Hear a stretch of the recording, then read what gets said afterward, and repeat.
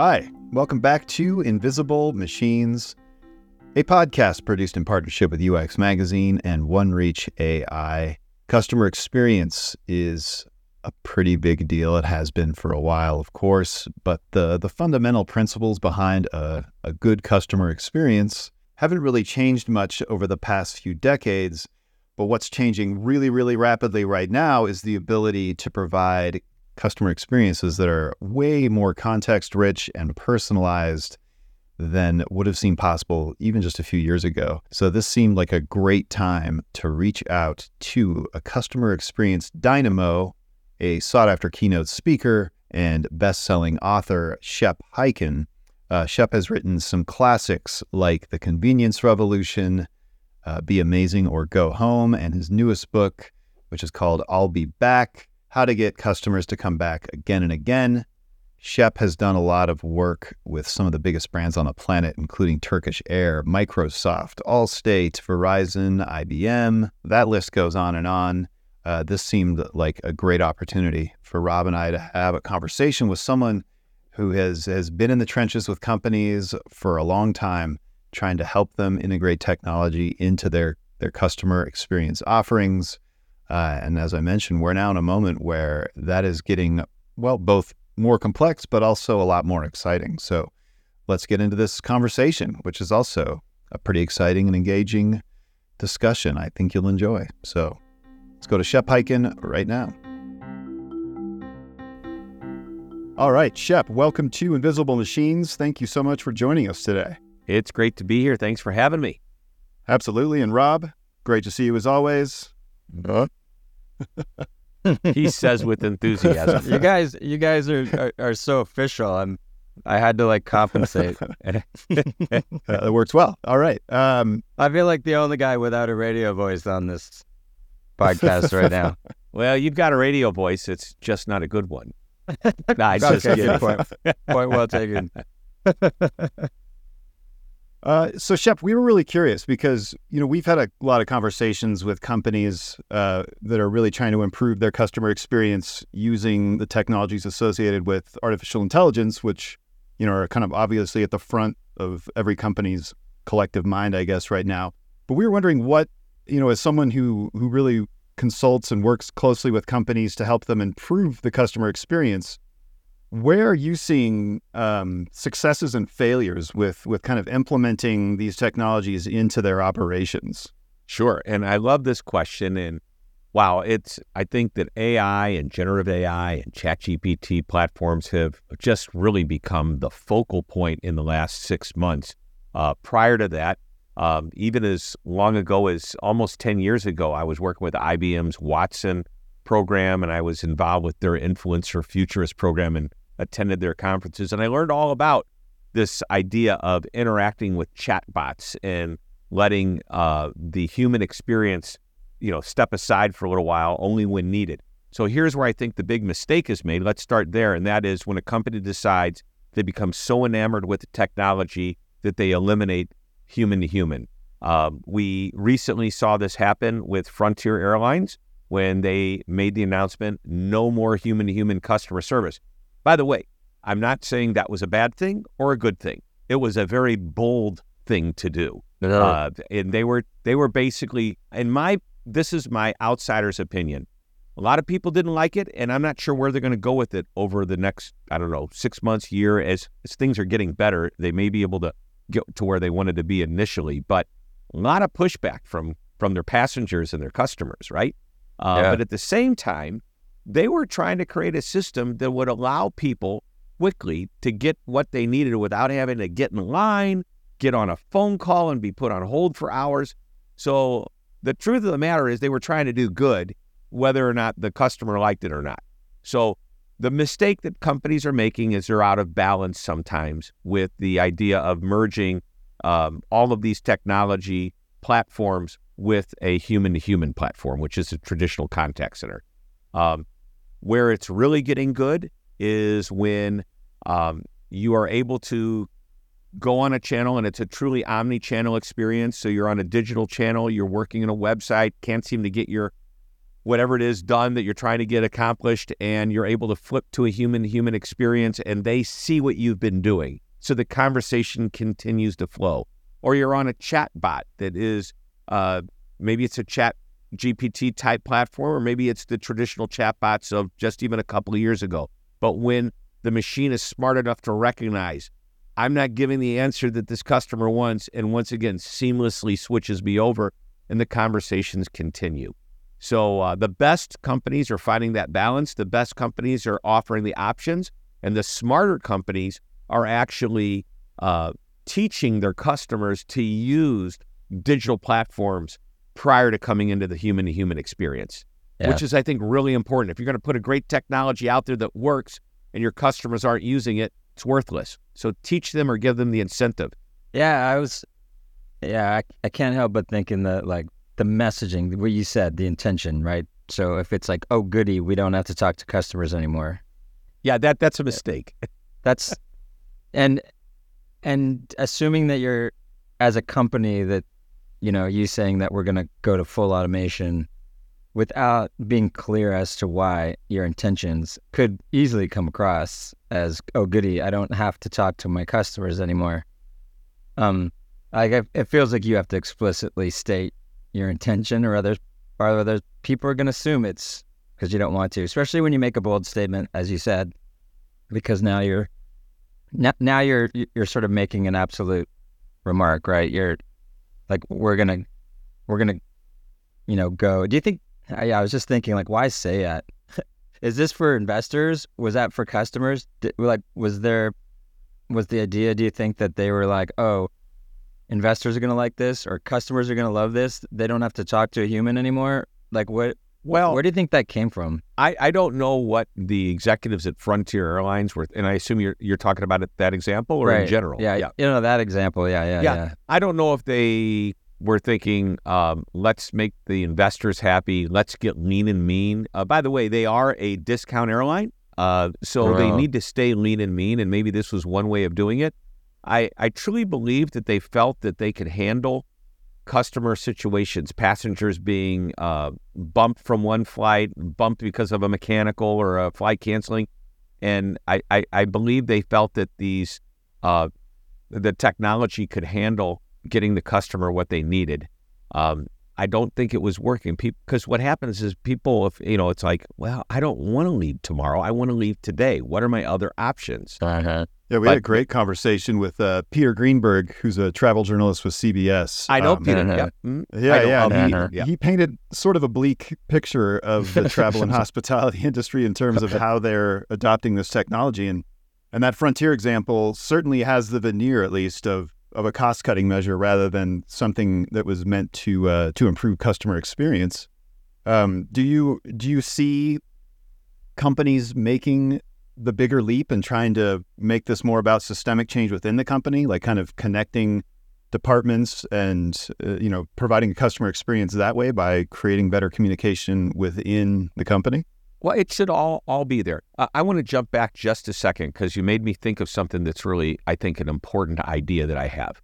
And recently I've been asked this question a lot, phrased different ways, but what are the opportunities that are out there for the customers right now? And right in the middle of this conversation, technology versus direct connection to a contact center agent or whatever, the opportunity is what I call speed to happiness. And it's and my buddy, have you had Jay Bear on the show? I need to get him on the show. This is a wonderful guy who's so freaking smart, and he has a whole thing about. He has done research on speed, but I'm not talking about fast, like how fast can we respond. We need to do that anyway. I'm talking about speed to happiness, and I define happiness as not just that you've resolved my issue or you've answered my question, but you've made me enjoy the opportunity of doing business with you. Because customers don't wake up and say, today I'm going to call customer support. Today I can't wait to resolve the problem that I'm having with this software. They hope that problem or issue never happened at all. But when it does happen, and it's bound to happen, and people are people, and we expect that, hey, I might need some help along the way. Are you giving me the experience quickly, efficiently, hassle-free? And when I'm done, you say, as a customer, you know what?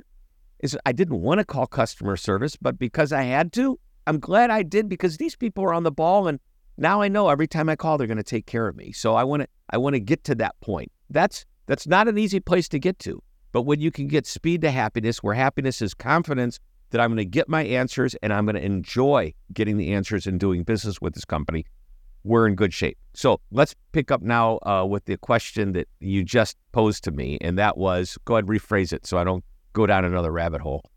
Oh, I think I was asking if, so we were looking at Frontier as sort of a cost-cutting rollout of conversational AI.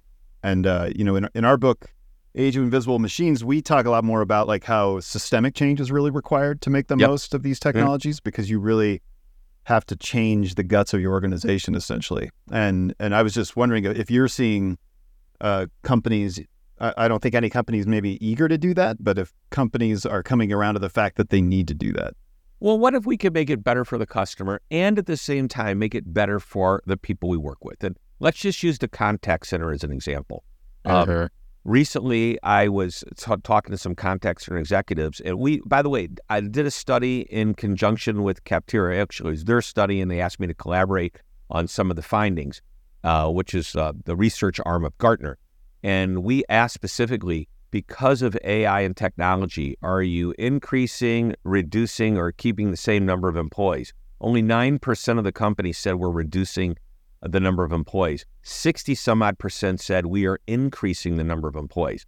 Last week, somebody complained to me that with all this AI is happening, it seems that one of the most important metrics that they looked at, which I think is a bad metric, and that's AHT. Well, it's not a bad metric. It's bad for the purpose that they were using it for. Average handle time. They saw average handle time going up, meaning their agents were spending more time with customers than they had in the past, where they viewed efficiency as the number of calls that they could handle, the number of interactions they have with a customer in a finite period of time, whether it be an hour or a shift or a day or whatever. And I said, well, there's a reason your handle times are going up, and it's not because your agents aren't being more efficient with their conversation. The conversations they used to have, like, where's my order? Did you receive my check? What's my bank balance? Whatever it is, those are now being handled digitally, so they don't have to answer these quick questions that take time to authenticate the customer, to, get them into the system, pull up the records, do the research, and then tell them the answer. So you eliminate all those short calls, which means all that's left are the more complicated ones, which is the ones they should be working on to not only take care of the customer's needs, but also build a relationship by creating confidence in the experience that they have with that customer. Right. Let me go a little first principles here. Based on, you've been doing this a long time, you've seen a lot of research, probably over the years. So I'm going to ask you to sort of, I guess, generalize here, which is pretty tough because we're talking about humans. Do customers want to call companies? And do companies want to talk to customers? Like, just very high level. Generally speaking, do people do they look forward to these phone calls, and do companies look forward to being called? All right, I'm going to read a stat for you. And every year we ask the same types of questions. Here is the stat. 38% of Americans that we surveyed last year, it's over 1,000 consumers weighted to the U.S. Census, would rather clean a toilet than call customer support. So you tell me. It's a what percentage of people at those companies would rather clean a toilet than answer a phone call, right? Right. That's true tue. And how about companies? Do they want to talk to customers, or are they trying to, like you said, lower the handle time? Like, is zero okay with them? Like, how would zero look? Would they be happy zero with that? would be let's go back. I was getting ready to share with you. I did a cartoon where there was a man cleaning a toilet and a woman on the phone. And the man says, what are you doing? She goes, I'm on hold talking to so-and-so. Do you mind handling this call? He goes, I'd rather keep cleaning the toilet. And that's fine. But let's jump. I love that you did that, sir. That's great. They'd rather go to a dentist. Some people would rather stand in line at the motor vehicles department waiting for their license and call customer support. we ask all kinds of crazy questions. But anyway, I digress. You asked a very important question, is the companies not want to talk to customers. So many years ago, Jeff Bezos was sitting in his boardroom with his team, and he goes, why do we need a customer service department? We should be that good that they never have to call us. And I think that's a great goal, but it's not reality, because at the time, they may have been flawless with execution, but then they handed the package off to one of the major carriers like, the U.S. Postal Service or UPS or FedEx or anybody, DHL, however they ship their packages. If they lost the package on the way to the customer doesn't know who lost the package or why the package isn't there. All they know is they ordered something from Amazon and it didn't show up. So who are they going to call? They're going to call Amazon. And boom, that's what happened. So he realized, well, we do have to have a customer support department. Now, what's really interesting is that they have created a digital system. And have you ever ordered anything from Amazon and had a problem and had to reach out to them? Has that ever happened to you? Yes, yeah, definitely. Yeah. Remember, you don't call Amazon. You go on their website and you start making some clicks and clicking and maybe typing something out and putting in a form. And at some point in time, you either have your issue resolved or it says, do you want to talk to somebody at Amazon? It doesn't say, do you want to call us?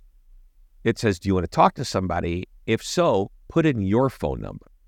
And about the time you hit the enter button, your phone rings within seconds. Yep. And it's Amazon, and you're now in touch with an agent who is completely aware of your situation because they're looking at the same screen you are and working to resolve it as they talk to you. You don't have to, if there's more to add to the story, of course you can do that. But in the perfect world, anything you've done up to that point, they have access to. That's a pretty cool system, I think. I think in the first principle sense, though, if you establish that you have two people, probably in the best case scenarios, you have two people that don't want to talk to each other, talking to each other, and you're like, well, how do we make that better? Well, let's make that as short a conversation as we possibly can, right? Short, and easy to get to you. I don't want to have to search 10 minutes for a phone number on a website to find you. I want to get in quick. If I wanted to wait, if I'm forced to leave a message and it's like a ticketed system, and you don't get back to me for 3 days, my response is, if I wanted to get the answer in 3 days, I would have waited 3 days to reach out to you. That's just the way it is. I don't believe that the people on the who are answering the phone or in the customer support world are saying they don't want to talk to customers. I think they do. I think. Let me ask you, what's the turnover rate of agents then? Well, in some companies it's very high, and in others it's extremely low. And the reason is because they empowered agents to make good decisions. They train them really, really well, and they constantly train them on new skills or new products, making them feel fulfilled that they're actually moving in their career. And they also potentially see advancement within that. They may say, I enjoy being in the support role, but boy, I'd like to bump it up and become a manager of a team, or I'd like to be assigned to a specific area of support that really emphasizes my expertise. So there are some support. I've gone into contact centers where the tenure is extremely high, and you can see why. Some of them are paid rather well, and then I've walked into other support centers or done business with them where they're low-paid people with turnover that's incredibly high. 100% or more. Yep. So that's great. So that kind of leads me to the next part, which says, I was going to pose to you the question, is it plausible that both could look forward to the conversation? Could we, not just, this is as short as it needs to be, but is there a world in which both sides the company could look forward to having a conversation with customers, see it as an opportunity to connect with them, and that customers don't mind interacting with the companies because they feel appreciated for the relationship, right? Sure. And I was going to pose that question like as if maybe that's impossible, but I think what you said is there are examples of that, at least on one side, where the agents actually enjoy their side of the conversation. I'm going to assume that so do the customers. I doubt that those customers are miserable and hate those interactions in those places you were talking about. It's probably mutual, right? I'm going to assume it doesn't make sense that there's all these folks in the call center that are happy and have tenure and have horrible conversations with people who don't want to talk to them all day long. But I know you would know. You Well, saw it firsthand. there's a certain personality that works really well in the support world, and you're trying to hire for that personality, and at the same time, you need some technical skills, perhaps to be able to work, looking at screens and bouncing around programs, and then of course there's the skill of understanding your product. You bring it. I don't think anybody gets up in the morning and says, today I can't wait to call customer support to deal with the problem that I have. No, nobody wants to call. However, let's create a system where we make it easy. And as I mentioned before, speed to happiness. I want to create an experience that says, I like doing business with these people. And let me use the word always. This is how I defined amazement. How do you create customer amazement? It's not about being over the top and blowing people away, although that's going to happen when there's a big problem and you save the day. But you can't wait for those huge issues to pop up. But day in and day out, you've got all these interactions. So the goal is that you want that customer to be thinking, I like doing business with them. Why? You know what? They're always so helpful whenever I talk to anybody there. They always get back to me quickly. Even when there's a problem, I know they're always going to resolve it for me. The word always followed by something positive, as opposed to, I know whenever I call, I'm always going to be put on hold for 20 minutes. Okay? Right. But if we can do the word always followed by something positive, I think you're in the zone of amazement. Nobody wants, let's strike that. Let's say everybody wants consistency of a good experience. Nobody wants to have an experience that's great one day and then the next day is not so good because the third time I call, I don't know which one I'm going to get. Right. I want to be in a place where every time I call, I know this is going to happen. So that's why amazement comes when you meet or even ever so slightly exceed expectations. Yeah. And the meeting of expectations is doing what. Now, every customer has a different level of what they think their expectations are. I realize that. And let's use, I call it channel consistency. You want to consistently respond in the right period of time. If I call you and you put me on hold for 20 minutes, I'm not going to be happy when I finally talk to you. But if I email you and you email me back in 2 hours, I'm going to be elated that you got back to me within 2 hours, right? So different channels have different expectations, and within each of those channels, you want to be consistent in meeting whatever the expectation is of that channel. And you will understand by looking at what your customers' comments and feedback are as to whether or not you're meeting it. Now, I want to go back to your original question, and I think that's where a good time to talk about NPS is Net Promoter Score, because oftentimes that NPS question on the scale of 0 to 10, what's the likelihood that you would recommend us, is based on the interaction that customer just had. Oftentimes, it's in a call center, and we'll go to Mr. Jim Bush, who is the former Senior Vice President, Executive VP worldwide of customer service for American Express. And he implemented the NPS question to be used after an interaction that a customer, a member is what they call them in the credit card American Express world, what happens after the interaction. And he said that your compensation as a support center rep will be based on high NPS scores. Your manager's compensation leading all the way up to the man himself, Jim Bush, would be tied to strong NPS scores company-wide. That's pretty big, lofty. I say it's almost a gamble because you're putting a system in and you're hiring people and you're training them to ensure the NPS scores are going to be high, the likelihood to recommend. So I think there's a goal. We don't want this customer, and they threw out the whole idea of let's get off the call quickly and move on to the next one. Let's get off the call quickly when we know this customer is happy and is willing to give us a high score because we took care of them at that level. And I think that's fun. It's challenging. It almost gamifies the system. And there's a little carrot at the end, which is in the form of some type of compensation. And as a customer, you don't want to start the interaction off by, I've been on hold for 30 minutes. I was already upset when I called you. Now I'm really upset. Right. Right. Yeah, I was thinking about, I was with my kids and we go and get ice cream, right? And and my daughter sort of, she didn't ask it in this, enlightened a way, but you could sort of summarize it as to what she was asking is, why do we go get ice cream when we could just get a gallon of ice cream and keep it in the freezer, right? Like, why do we go get ice cream at the ice cream shop? Right. And again, like, it wasn't as concise a question, but I didn't have a good answer. I was like, I don't know, because it's fun.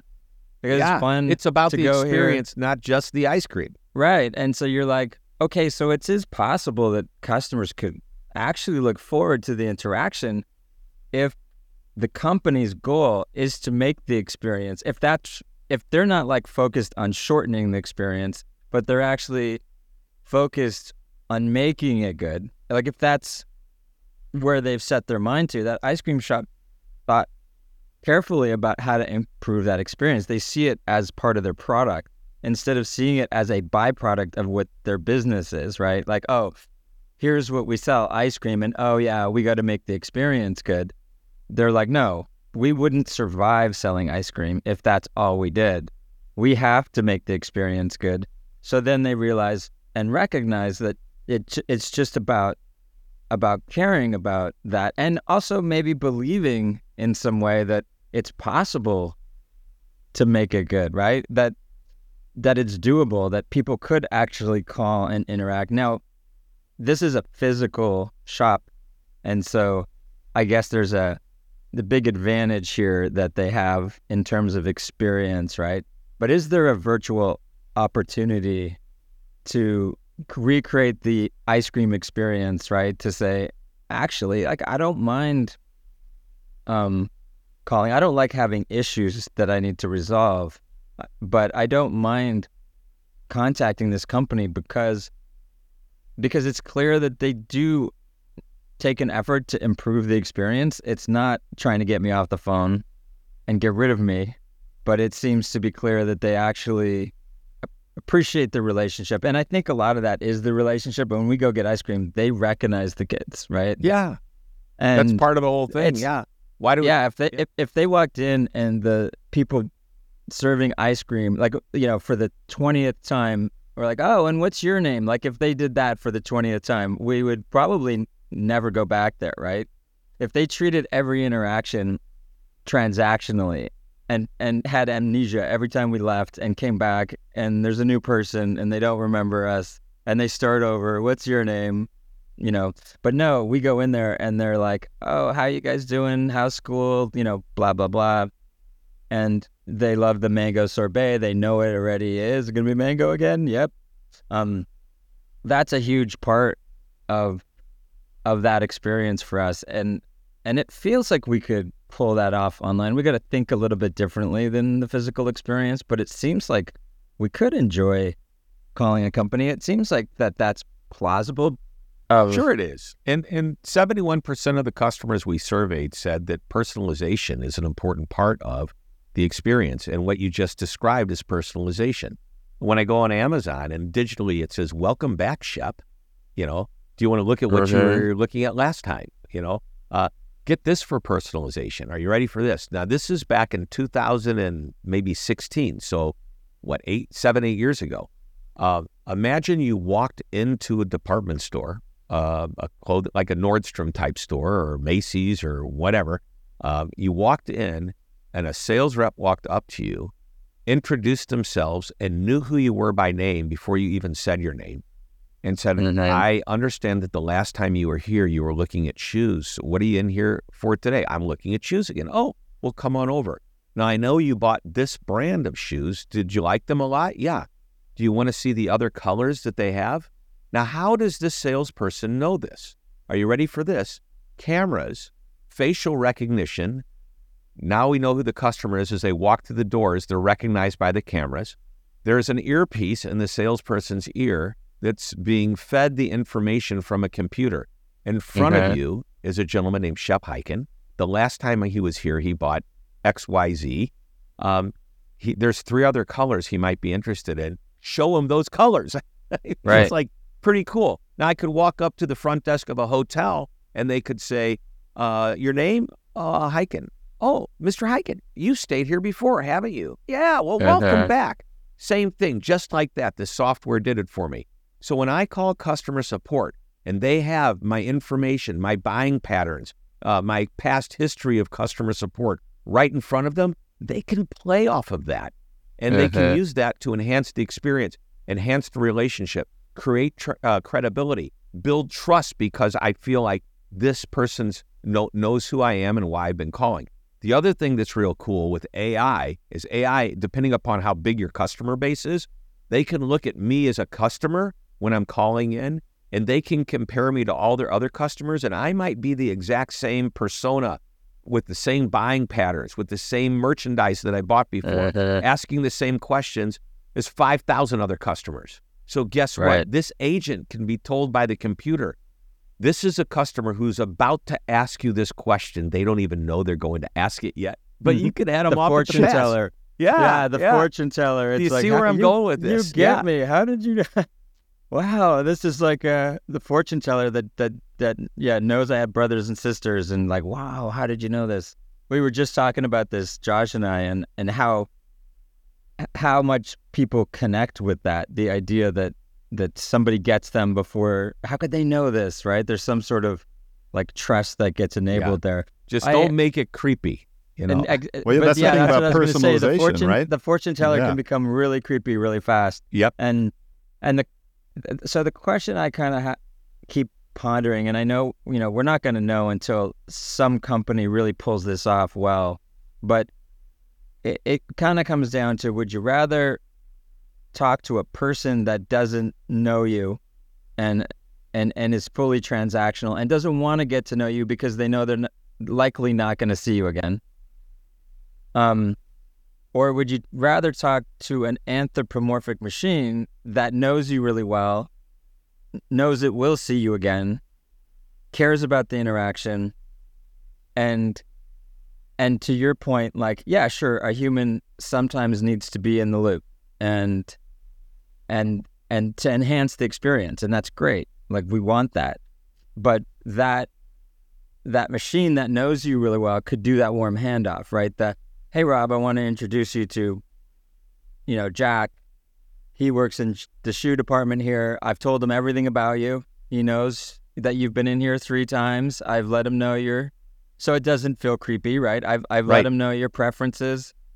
Jack, I'm going to tell you a little bit about Jack. He's been here. He's pretty new. So, bear with him, but I think he can help you out today.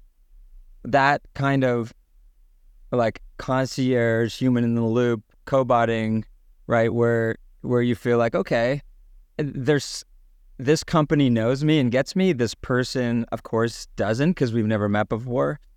Would they prefer the machine that knows them really well, but is a machine, or the person that doesn't want to get to know them? And nobody's pulled off that machine really gets me in the non-creepy way yet. So it's, I don't know. Amazon's done a pretty good job of that, and other companies have used similar technology. Here's what I think the customer wants. I've got a question, and by the way, I've written about this. I say nothing has changed in the world of customer service and support. People go, what are you talking about? So much has changed. AI, generative AI, ChatGPT, everything. Well, here is a situation. I've got a question or a problem. I want the answer or the resolution, okay, or a complaint, resolved, that kind of thing. And at the end, I want to feel like you did it and I'm now happy, okay? Nothing's changed. That's the way it's always been. That's the way it always will be. In the middle, how we go about doing it has changed. Let me read you some stats and facts from our findings, and that 43% of customers prefer to use digital self-service options, okay? They prefer it. They don't always go there first, but that's what they would prefer. The reason they don't go there first is sometimes they don't know if the company offers a good self-service option. Now, who do you think is driving that number to be 43%? It's not old people. It's not baby boomers. Baby boomers, the answer is 18% of them would like to go digital first. They'd like to get on the phone first rather than go to a website are looking at something else. But 48% of Gen Z and 36% of millennials are the ones that are driving this number a little bit higher to be 43%. And Gen Xers and boomers are 22 and 18%. So what that tells me is that, you know what, we've got to, depending on who our customer base is, we need to cater to them. And we need to cater to them the right way. We will make them happy if we get them the answers they want in an easy and efficient manner, even if it means going digital first and then eventually being connected to a human, or going human first and going right there.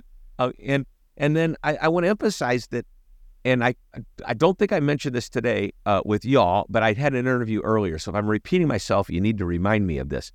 But, you know, the airlines did a great thing when they introduced self-service ticketing, and they gave us the incentive of a 500 or 1,000 miles to do it. Right? If you try us, we'll give you an extra 1,000 points. Okay, I'll try it. Hey, this wasn't too hard. And guess what? The second and third time, it's much easier. I don't know if you remember the first time you ever used PayPal or Venmo. You had it set up, and it probably took you 10 minutes to make the first transaction. Well, today you do it in 30 seconds because you become comfortable with it and you know it. And you could jump from Venmo to a competitor, and it looks pretty similar, so it's somewhat intuitive. And within a very short period of time, you could be using another solution. That's what companies need to do, is create this intuitive, easy-to-use digital solution, not to put up a wall between a customer and a human on the customer support side, but to give them an option of getting their answers quickly and efficiently. Right. And when you do it to me over and over again, my confidence about you is there, it's high, and I'm not going to want to do business and take the chance that I have to learn a new system all over again, or take a chance that the next company's customer support on the digital level won't be as strong. Once we get to the human level, you know what? That person needs to be properly trained on how to communicate, how to create that helpful, friendly service, respectful service. We want to feel like we're connecting, and we want to do everything. Let me tell you, the human can come off as a robot. And when we do that, that's doing nothing to enhance the relationship. It's simply getting my answer. And there's an opportunity that agents have to deliver the information without spending any more time. It's just the way they deliver it, the way they say it, and and for lack of a better term, I want to call it emotion that they exhibit, which isn't, they don't have to exhibit much, okay? But they've got to exhibit something that shows I'm dealing with a human being. Yeah. You do that the right way, you're not spending any extra time, you're just communicating it the right way, and that customer says, I like doing business with them. That's why I'm going to come back. You make me think of two things, 2 points for what you said. The first was the young people point, which to me is fairly obvious. When you have folks that manage their closest relationships, like the relationships with their best friends, over digital channels. They're sitting across the table from them at a restaurant texting each other. Exactly. So of course they're comfortable. Like, of course that channel isn't a degraded channel to them. They're not considering that channel a second best channel. This is how they manage their friendships with their best friend. It's a quality channel to them, and they know how to use it. The other thing that strikes me is this sort of concept of just being transactional. When I think about this at a very first principle level, this whole, why don't I want to talk to this company? Well, one of the reasons is because I have a relationship with a brand, and I have a holistic relationship. All of my interactions with that brand sum up to a concept of relationship that I have. So I'm having a relationship with the brand. The brand doesn't have a relationship with me. And that's offensive, right? Like, I see that brand and that interaction, and the sum of all my interactions, every time I contact them, I have an awareness. I have a relationship with the brand, but it doesn't have one with me. It has amnesia. It's like having a relationship with someone who has only super short-term memory. The second you walk out of the room and come back, they're like, who are you? Yep. And you remember them, but they don't remember you. So how could anyone, unless companies could start establishing an awareness of a relationship with its customers and showing that they have long-term memory of a relationship, the only thing I can see that could help that is machines, right? Well, sure, that's what's going to prompt you. Right. Hiring people. Now, granted, there are examples of this working probably in like insurance where you get an agent, right? And that agent's assigned to you and, you know, they call you and there's a sense that they know you when you call, but they're few and far between and they work, right? They definitely work or we wouldn't do it, right? But yeah, I think this concept of companies being purely transactional versus relationship driven and understanding that anybody who, in our social world, anybody who I feel like I have a relationship with, that I don't know, I had this example when my kids were in, you know, we were starting school, and there was this one parent, this one guy that my daughter was friends with his daughter. And we had met in school, and he's like, "Hey, what's your name?" I'm like, "Rob." And, "What's your name?" You know, we did the polite.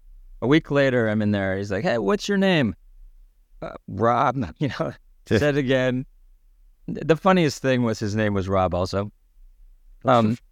With two B's? No, just one. The third time,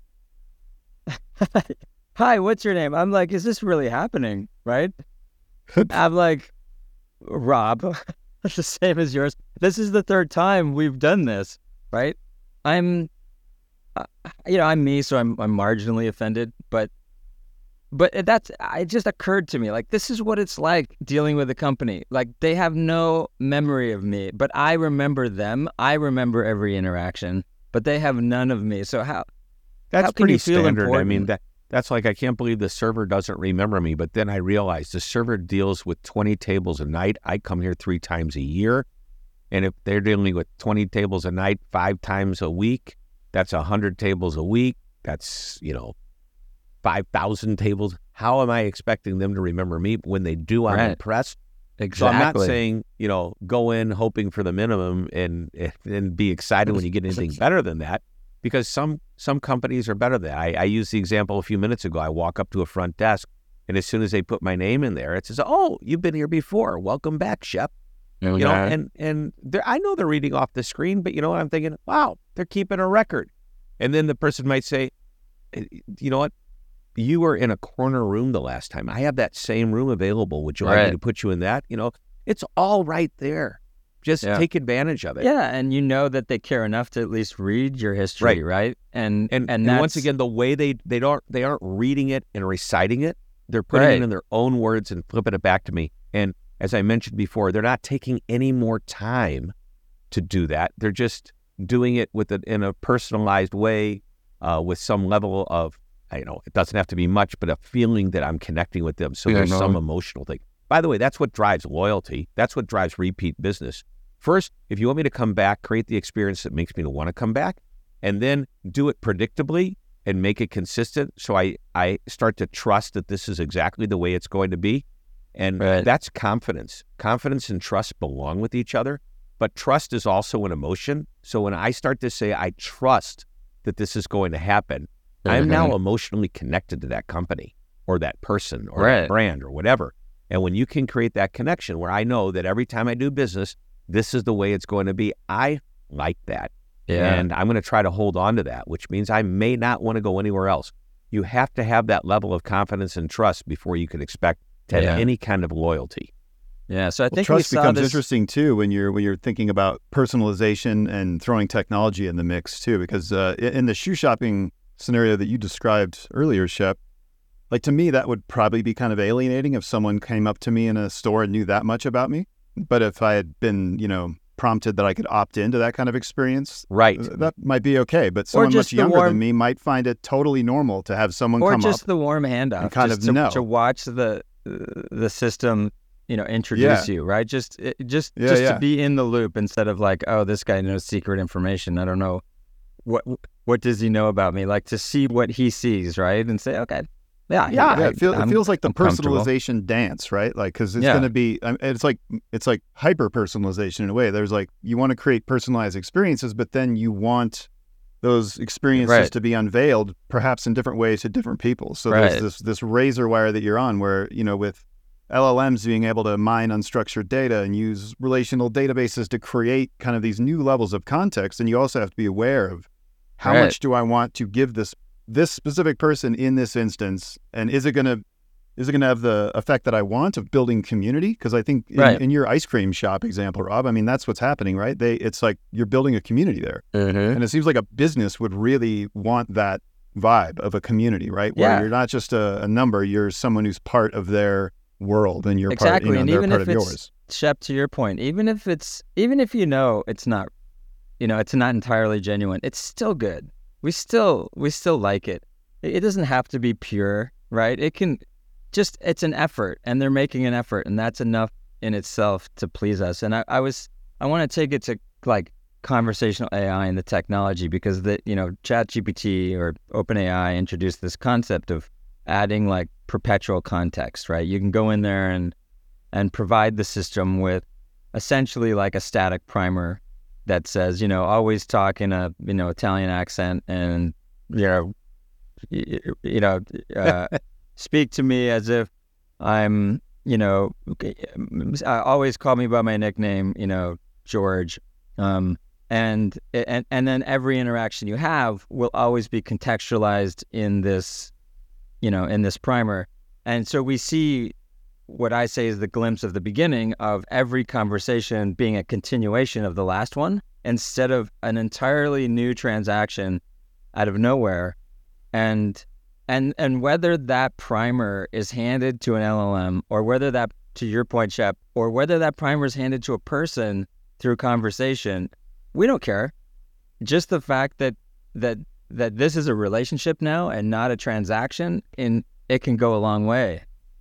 You can say something as simple, if you're in the customer support world, and Rob, you call me and I recognize who you are, your information on the screen. I say, now, Rob, you and I haven't talked before, but I see that you last time called about this issue. Is it continuing to be the problem? And you go, yeah, it is. Yes. What have I just done? I've never met you before. I never talked to you before. I told you I'm looking at your notes, right? And you're impressed with me. Right, which I love the fact that you added that, like telling them you're looking at their notes, like there's nothing wrong. That's great. You're reading, you're taking the time, you care. That's enough. I feel like that kind of transparency can actually boost an experience. Yeah, in some 100% cases agree. too, right? Where like we kind of talk a lot about like with the anthropomorphization of technology, you can kind of dampen that perhaps How by many syllables making it is really that word? clear that this is a machine. Oh, anthropomorphization. Is that 7? We say that word a lot on this podcast. I've gotten good at saying it over the course of this podcast, that's for sure. But I think by giving it a different kind of face, you can, and I think that's an example of it, right? Like saying, hey, this is our automated system. It can do, I can do these things, but I can't do these things, and I'm happy to connect you with a person. And then it all of a sudden feels like you're kind of more included in what's happening. And I can see where it can go, right? Because we talk about it at a basic level, but then it can get more advanced. So I was, Sedaris, I think. Amy or David? David talks about this idea of, what was it? Man, I'm going to butcher this, but you'll get the gist of it. I don't know if it was his birthday or Christmas or something, and somehow he told his family he likes owls. Right? So then every birthday and Christmas present from his whole family were owls. And his house was filled with owls. And that's the joke, because he's looking around his apartment or his house, and there's owls everywhere. And he's like, why are there so many owls in this house? And that's AI going wrong, right? Like if every time you interact with somebody, they're like, oh, by the way, this guy likes owls. And they're like, oh, I hear you like owls. Like, stop with the owls. I have so many owls now. I told you once I like owls, and now there's nothing but owls. It's a benign but simple. It's not creepy. I just don't want you to, like, I want you to forget that about me. Can I go in there and just forget the owl thing? This is something I can't do with humans, but I can do with the machine. I can say, let's just pretend I never said I like owls. Can we do that? And the machine's like, it's forgotten, gone. Yep. We erase that sentence from your context, and owls are forgotten. And now we look at how machines can be better than humans, because you can't get your family members to forget that you like owls. So you're going to keep getting these presents that are owls. But now with a machine, you can just go in there and say, forget the right to be forgotten, right? Not just forgotten entirely, but I just want you to forget this little piece. I'm going to edit this out of your memory. And now when I come in, you're going to, introduce me to other options. Yeah. Is there a question there? Yeah, I know. I was just thinking that. I was just thinking, like, where's the... Well, I just killed it. You're right. I mean, the whole thing, people don't realize with ChatGPT, and I haven't yet played as much with the Google Bard system yet, but with ChatGPT, there's something called custom instructions. And you go in there and you say, I want to be known. I want you to call me by my first name. I want you to talk to me as if you're a colleague or an intern, or I want you to talk to me like you're a PhD professor in quantum physics. And, you can get it to talk to you at that level. And it will do it every time. We are, if you remember, Stanley Kubrick's 2001 Space Odyssey, and it was like HAL the computer. This is HAL on steroids, in my opinion. And this is the tiniest bit of its capability that's being shown to us right now. Only because we don't know and we haven't experimented and seen what's really capable out there. We have seen some shortcomings. We've seen some mistakes. We've seen some issues. There are people that are worried about the ethics of AI. There's not been one invention that's created a problem like this where people were worried about, what is this going to destroy the world? Is it going to make us lose jobs? Is it going to, replace us? Somebody shared some great examples. I always talk about how when that airline decided they didn't want they made available the ability to book tickets online. It wasn't because they didn't want anybody calling reservations. They wanted people to call reservations only when they couldn't book online. And they may have cut some people, but they didn't cut everybody. When Barclays Bank created the ATM, everybody said, that's it, end of tellers. Nope, there's plenty of tellers in every bank I go into. And video did not kill the radio star when MTV was invented. But somebody gave another great example that in the era of photography, when the first photographs were created, they thought it would be the end of art because it's not special anymore. And that couldn't be further from the truth. Yet they were worried about it.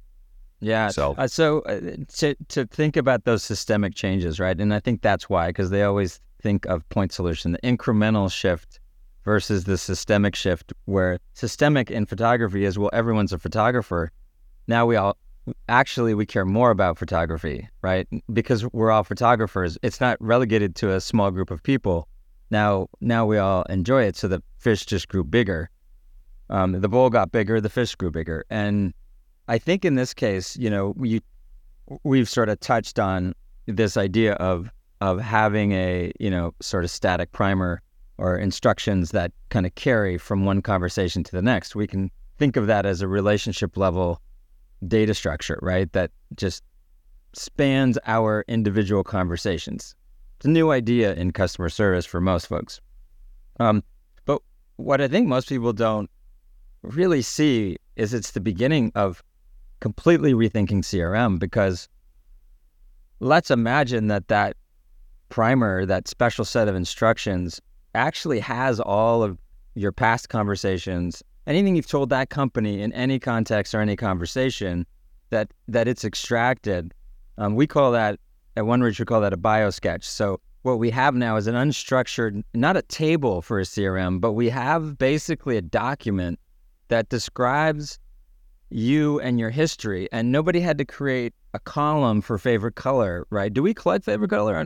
It's just in a past conversation, and therefore we may have collected it, we may have not, and that biosketch is something that you as a customer can see and edit, so you don't have to wonder what's stored about you. You can just sit there and say, take "I like owls" out of this sentence, and that CRM just becomes this unstructured document that histories our interactions, and there's very little need for tables and columns because at the end of the day, anything you need to know is in that bio sketch. And now this unstructured data is as available to us as structured data is. I can say, hey, what's this guy's email address?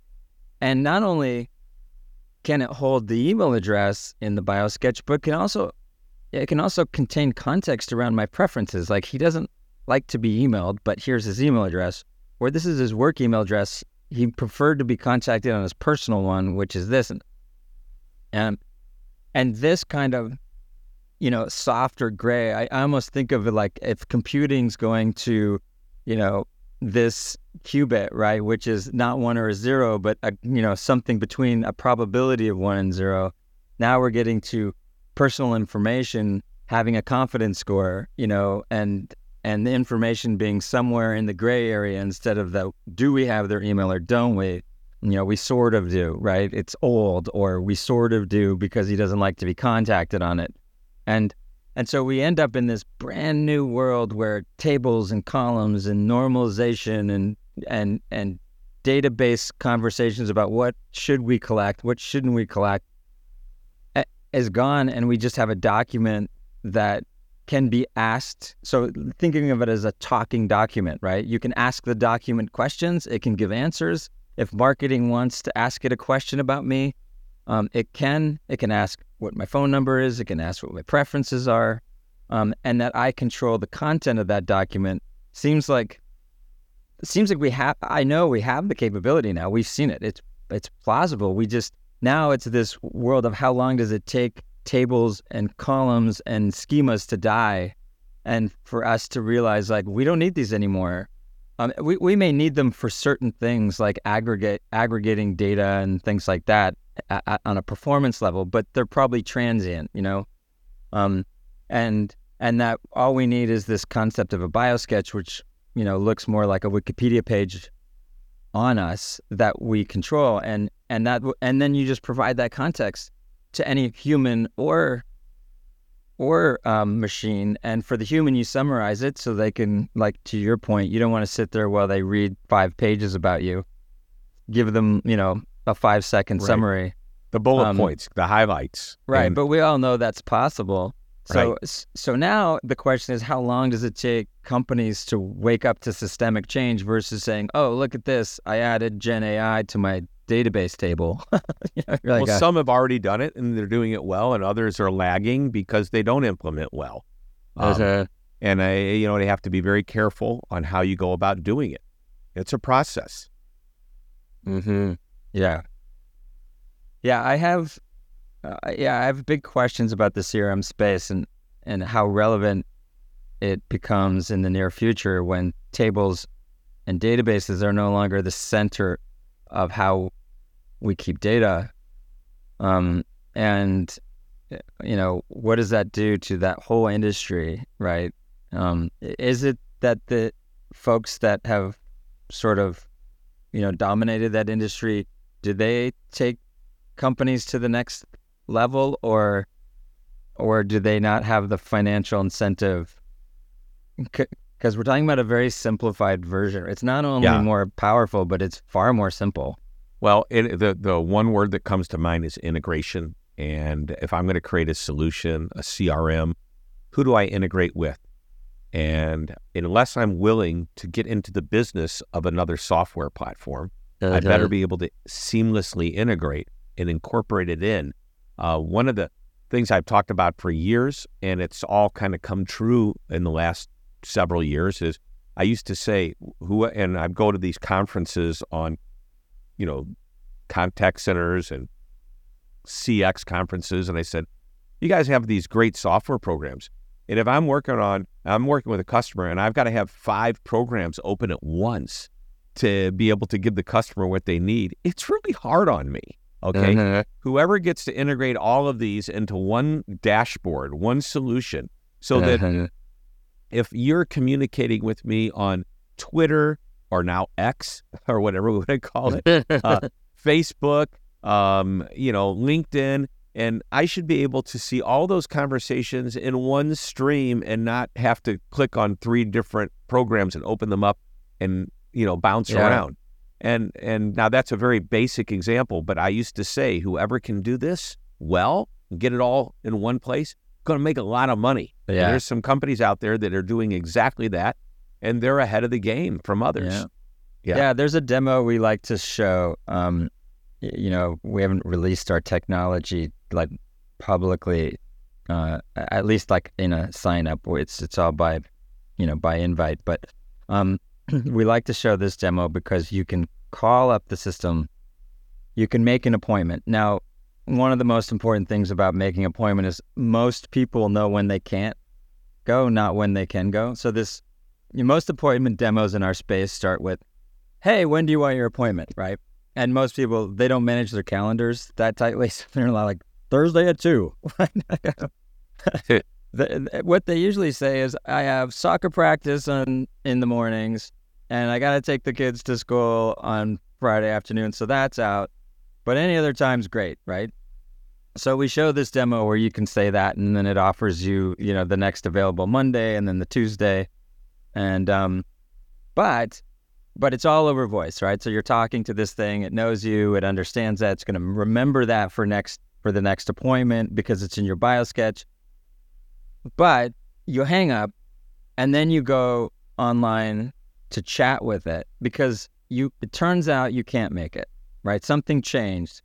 You see the transcript of the voice call, just like the history in OpenAI.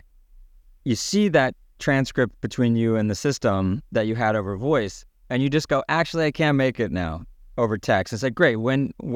How about Tuesday at 2? Perfect. You're done. You move on with your life, right? 2 channels, complete context, and this is all not that difficult with this new and it's technology. a definition of omni-channel.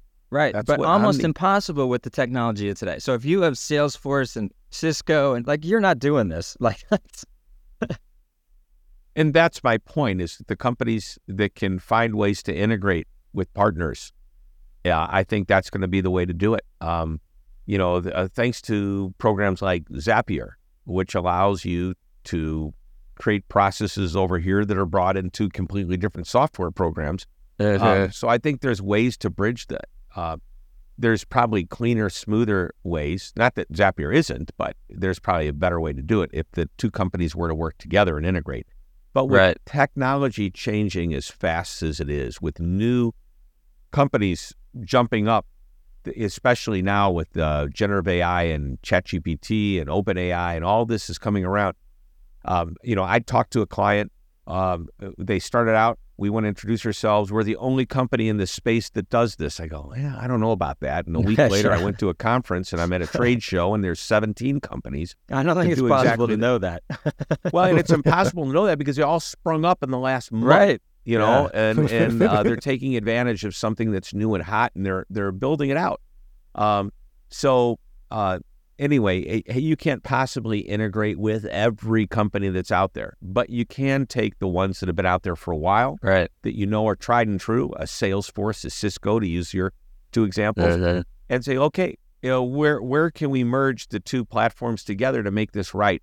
And maybe I create the company that is that conductor. That you've got the symphony orchestra is Salesforce and Cisco and Freshworks and Five9 and Ring Central and all these different companies that do some similar and some different things. TalkDesk, ServiceNow, all of them.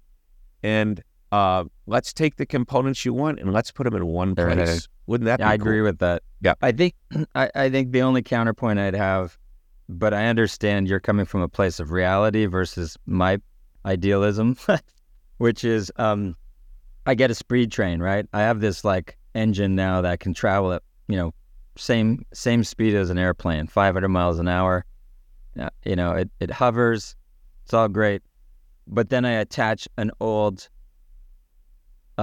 railway car to it that's max speed is 125 miles an hour, and so now I've attached 2 of these old cars on it because someone's like, wow, I spent a lot of money on these old cars. I don't want to throw it away. Can you hook your super fast engine up to my old, outdated,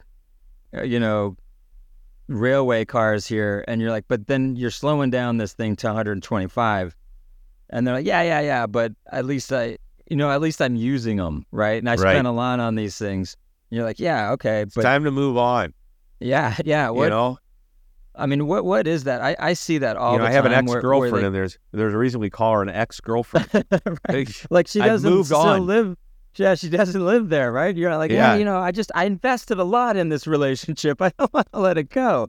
You're like, yeah, I think there's You've something. got memories. You don't I think need. there's something about these companies that are like holding on to this old tech, and then they weigh it down. They come in and they say, hey, I want to introduce this new tech, but I want you to glue it in via Zapier or whatever to all this old tech, because I invested so much in it. I don't want to shit can it right now, or maybe they don't believe you can. Maybe it's just a belief thing. Like I don't believe I can. Oh, I think that there's ways to go about it, but I think that every company needs to do a couple of things. How do you, first of all, get the C-suite to agree to invest into a new technology? There's only one way. It's numbers. Yeah. That's all they care about. Show me the numbers. Okay. I'd like to think they care about more. In some cases, they really do. We want the customer experience to be what it's always been. But if you do anything to damage that, we're not interested. Can you do anything to make it better? Yes. And in process of making it better, is it going to cost us money, or are we going to make money when we make it better? And hence, we're looking at numbers again. So if we want these new technologies to come along and replace old technologies, show me what my payback is. Show me quickly and easily so I can understand it, and then I'm willing to let go of the old stuff rather quickly. Yeah, I agree with you. I think there's another also factor here, which you kind of inferred it. There's thousands of companies popping up in this space, and they're really, let's just say 99% of them are full of shit, right? They're giving demos that are aspirational at best. They're talking about the technology far above its capability, and then when push comes to shove and they actually try to use it, they're like, oh well, I can't trust this. So you got these vendors that are like over promising in the AI space. It just seems to be a thing to like over promise AI. I think you paint a gloomy picture. And it's gloomy just because I feel like I'm always combating the antitrust of other companies that have come in and over-promised functionality that is just simply not possible. Yeah, and then that people squeaky wheel interest. is the one that seems to be asking for the oil. But there are some wheels out there that aren't squeaking. You just have to find them. You have to cut through the clutter, and that's where your due diligence and your research comes in. Yeah, and it you feels wonder, like the ROI comes slower too, right? Like it's a hard numbers game to play with the C-suite because it might not be an immediate return on investment. Yeah. It might be a rocky road. I mean, we usually tell a lot of companies that they should consider starting internally, automating processes that can make life easier for their employees, which has a couple different benefits. I mean, it gets the employees used to the technology, starts to build trust, create a vision, and then there's also the idea of you can kind of iron out the creases with these experiences before you turn them loose on your customers. But that's not always like a cost-cutting measure. What do you think this Gartner idea, this total experience, the idea that you just holistically look at employee, customer, put them in the same kind of, I don't know. What are your thoughts? The EX is definitely tied to the CX, employee experience, customer experience. If you want, especially on if you're getting outside of the technology, you're dealing human to human. If you're not taking care of the employees the right way, they're not going to take care of the customer the right way. You can't take somebody in the back room, beat them up, yell at them, scream at them, and say, "Go be nice now." It's incongruent behavior, and that's why I think you just changed my parenting philosophy. Yeah, the beatings aren't going to stop until your morale gets better. I saw that on a T-shirt. I'll never forget it. So, And so, you have that situation. So what do? We teach people, we train them, we show them use. I love teaching through story. So let's make the story on two sides. This is the digital story so that we can teach our customers how to use our technology, recognize that there's a backup that if it isn't working the way they want it to, they can quickly and seamlessly get to us as people. And then our job in the world of customer support or service or sales or whoever's on the front line dealing with the customer, our job is to be properly trained on, number one, the knowledge we need to know about our products and services. And that may mean we don't have to have the information in our head, but know where to go to or who to go to get it. And number two, show me who my customer is. Who am I talking to? You know, the old silo thing. And I hate that word silos. Break down the silos. There's no need for silos anymore. It's like, put it all out there and give me the relevant information I need to let that customer know that we know who they are, to your point earlier in our conversation. And if we do this right, what happens is that customer goes, man, I'm glad I do business with them. They know what's going on. Again, nobody likes to call customer support. That's not like they wake up in the morning and say, can't wait to do this all day today. And on the other side of it, the agent's job, if you've hired the right person, you have hired people that say, I love to get customers who are angry to be happy. That's what my whole purpose in life is. And when I do that, I am so freaking fulfilled. And that's the kind of people we want handling the call. Exactly. I can tell when I have an agent on the phone that's just doing their job and another one that cares about their job. Mm-hmm. I was thinking about this. I've seen you around for years. You're sort of iconic in this space, and well, thank you. And I was like, I can't help but just imagine that you spend a lot of time telling companies what to you is obvious, kind of repeating yourself again, like be nice to customers. Oh, thank you. And just knowing that organizationally, technologically, it's easier said than done. And you're sort of, you're like, here I go again, repeating myself. And that we're entering potentially an age here where they can actually take your advice and actually put it to use and move more quickly. And that this is like an exciting time for you because pretty soon now you can have these conversations knowing they can do something about it. And now it becomes more important to listen to you because it's not just listen to you, tell them all the things they're doing wrong that they can't fix, really. But now there's power. Now they have power to fix it. It's sort of like, oh wait, I wish I had paid attention to that guy. Now I can do something about it. I don't know. It seems sort of exciting to me. Is that how you see it? Or well, 90% of my clients don't call me because they have problems. They call me because they want to get better. And there's a big difference. The ones that truly have problems will call me and say, would you come out here, do a 1-hour speech to our employees and completely change our culture? That's not going to happen in an hour. Okay. But they think that's the answer. But we have other clients that, we have really high NPS scores. We want to figure out a way to bump it up by 1 or 2 notches. We know that our competitors are starting to catch up. What can we do to continue to be the best or differentiate ourselves? That's what, my best clients are doing. Yeah, that makes sense. It seems like technology has this, we say age of invisible machines, but we mean it in that sense of that technology can now sort of migrate to the background. Yep. And now it can be about the ideas and the business solutions and building relationships and thinking about how to best build relationships with customers, and not about talking about how the technology gets in the way. And the only thing I'd say is the interesting thing is that's going to be after people stop bringing the old technology into the new technology conversation and sort of hamstringing themselves because they're so attached to it. But I think that once we break free of that point solution, phase, they get to now say, great, now that I could greet somebody in a way that allows me to know them and hyper personalize, what should it be, right? How should we do that? You're saying something, and I think we need to simplify the example, and because I think this is what you're saying. There was a point in time in the late 1980s that virtually no company had a website. And it was in this real short period of time that most companies realized, we better get a website, okay? That's a crossover from nothing to something. And I believe we have hit a crossover opportunity with OpenAI and ChatGPT and generative AI and all the other words that go along with this whole AI thing. AI has been around for a while.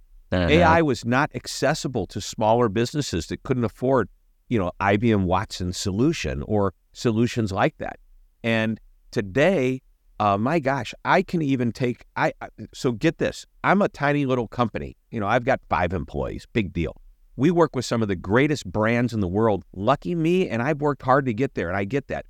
So I have clients that say, hey, we want to have a book club. Which book should we buy of yours? And I recommend perhaps the latest book. And is there any chance that you'll jump on and have a quick little Q&A session with our executives if we buy 25 books? You know what? I'm happy to do that for you. Let's do that. But imagine this.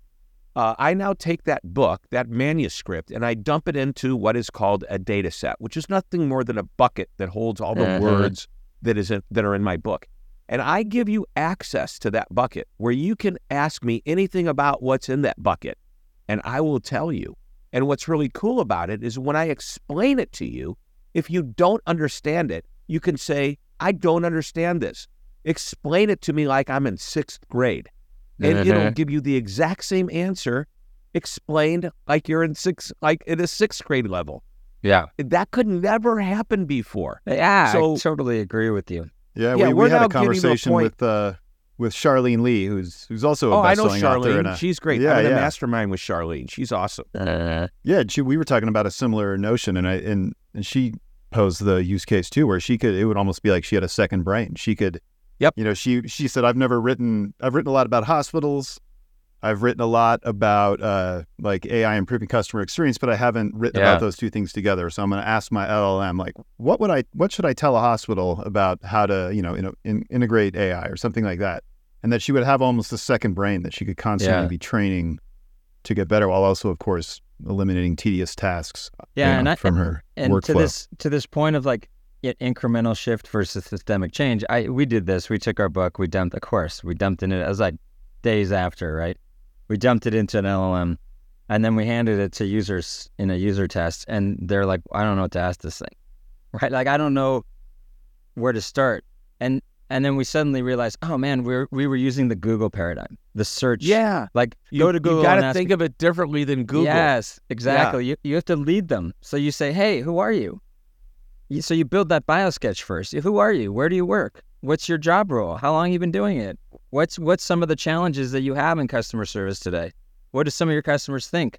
And then from that data, you start suggesting, well, here's an idea that might help you. Here's another idea. And so you have to lead the conversation if you're going to put your book into a LLM. You can't just like that paradigm of, oh, it's a Google search, right? Like you have to know what you're looking for to find it. And that just subtle shift changes everything, right? Because now it's guiding me, it's teaching me, it's leading me versus I'm leading it, right? Which makes no sense. You didn't write a book so that people could lead you, right? The book is to lead in the ideas and inspire them.